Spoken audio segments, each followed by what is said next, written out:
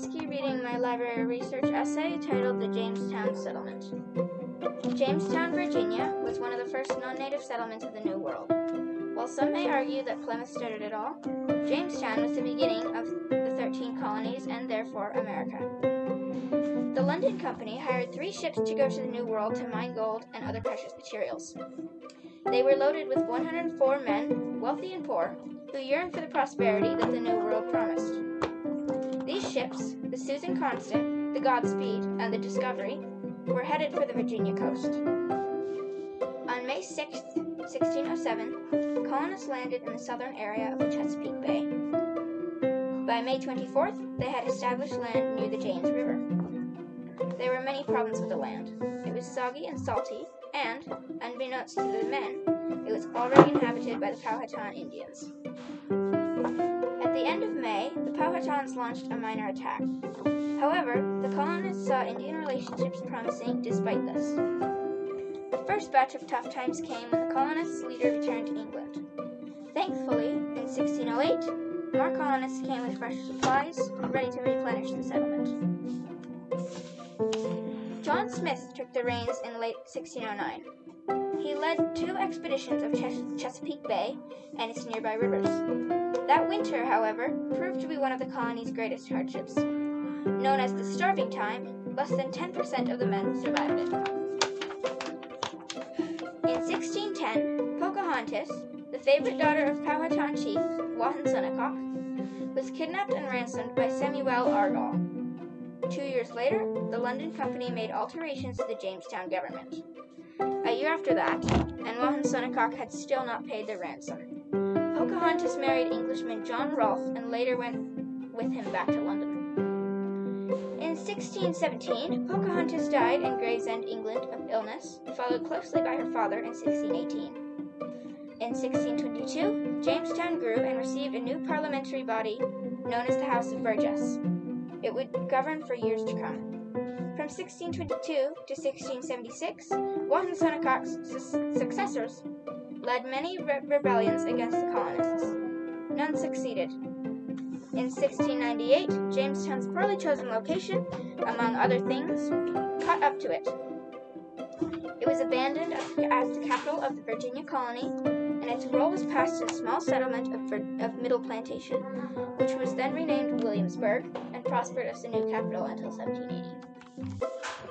Jamestown's remains were recovered in 1994 after being forgotten for centuries. Almost none of the original buildings still stand, but many museums now hold artifacts and information that tells us just how Jamestown and our country unfolded. Thank you for listening. I'm sorry my voice sounds so weird on a podcast, but it does. And I hope you learned quite a bit from this about the settlement of Jamestown, Virginia.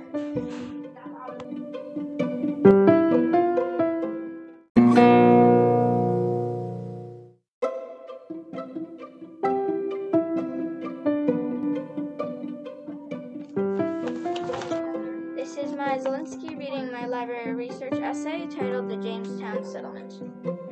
Jamestown, Virginia, was one of the first non-native settlements of the New World. While some may argue that Plymouth started it all, Jamestown was the beginning of the 13 colonies and therefore America. The London Company hired 3 ships to go to the New World to mine gold and other precious materials. They were loaded with 104 men, wealthy and poor, who yearned for the prosperity that the New World promised. These ships, the Susan Constant, the Godspeed, and the Discovery, were headed for the Virginia coast. On May 6, 1607, colonists landed in the southern area of the Chesapeake Bay. By May 24th, they had established land near the James River. There were many problems with the land.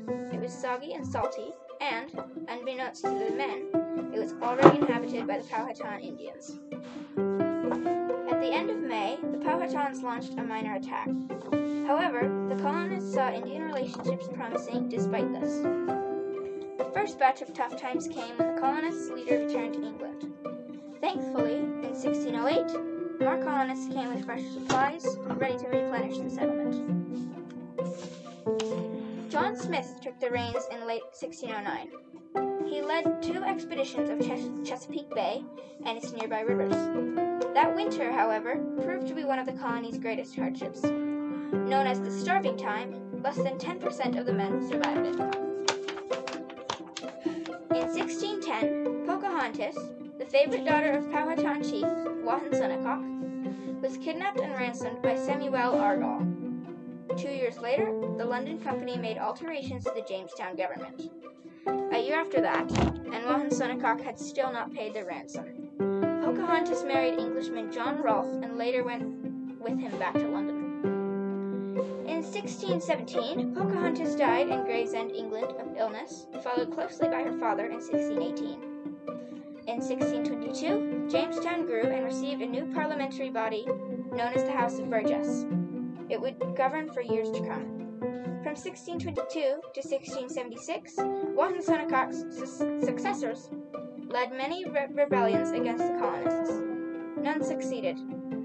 In 1698, Jamestown's poorly chosen location, among other things, caught up to it.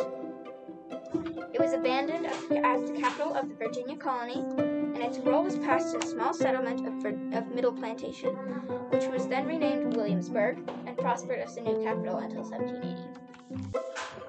Jamestown's remains were recovered in 1994 after being forgotten for centuries. Almost none of the original buildings still stand, but many museums now hold artifacts and information that tells us just how Jamestown and our country unfolded. Thank you for listening. I'm sorry my voice sounds so weird on a podcast, but it does. And I hope you learned quite a bit from this about the settlement of Jamestown, Virginia.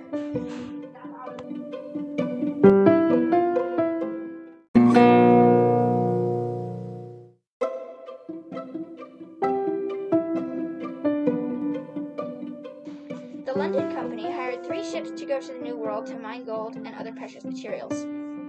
They were loaded with 104 men, wealthy and poor, who yearned for the prosperity that the New World promised.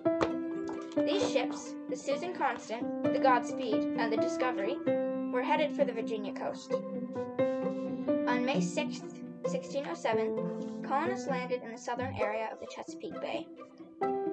By May 24th, they had established land near the James River. There were many problems with the land.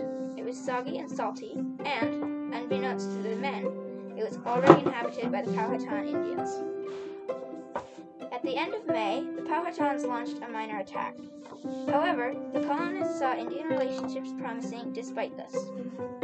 The first batch of tough times came when the colonists' leader returned to England. Thankfully, in 1608, more colonists came with fresh supplies, ready to replenish the settlement.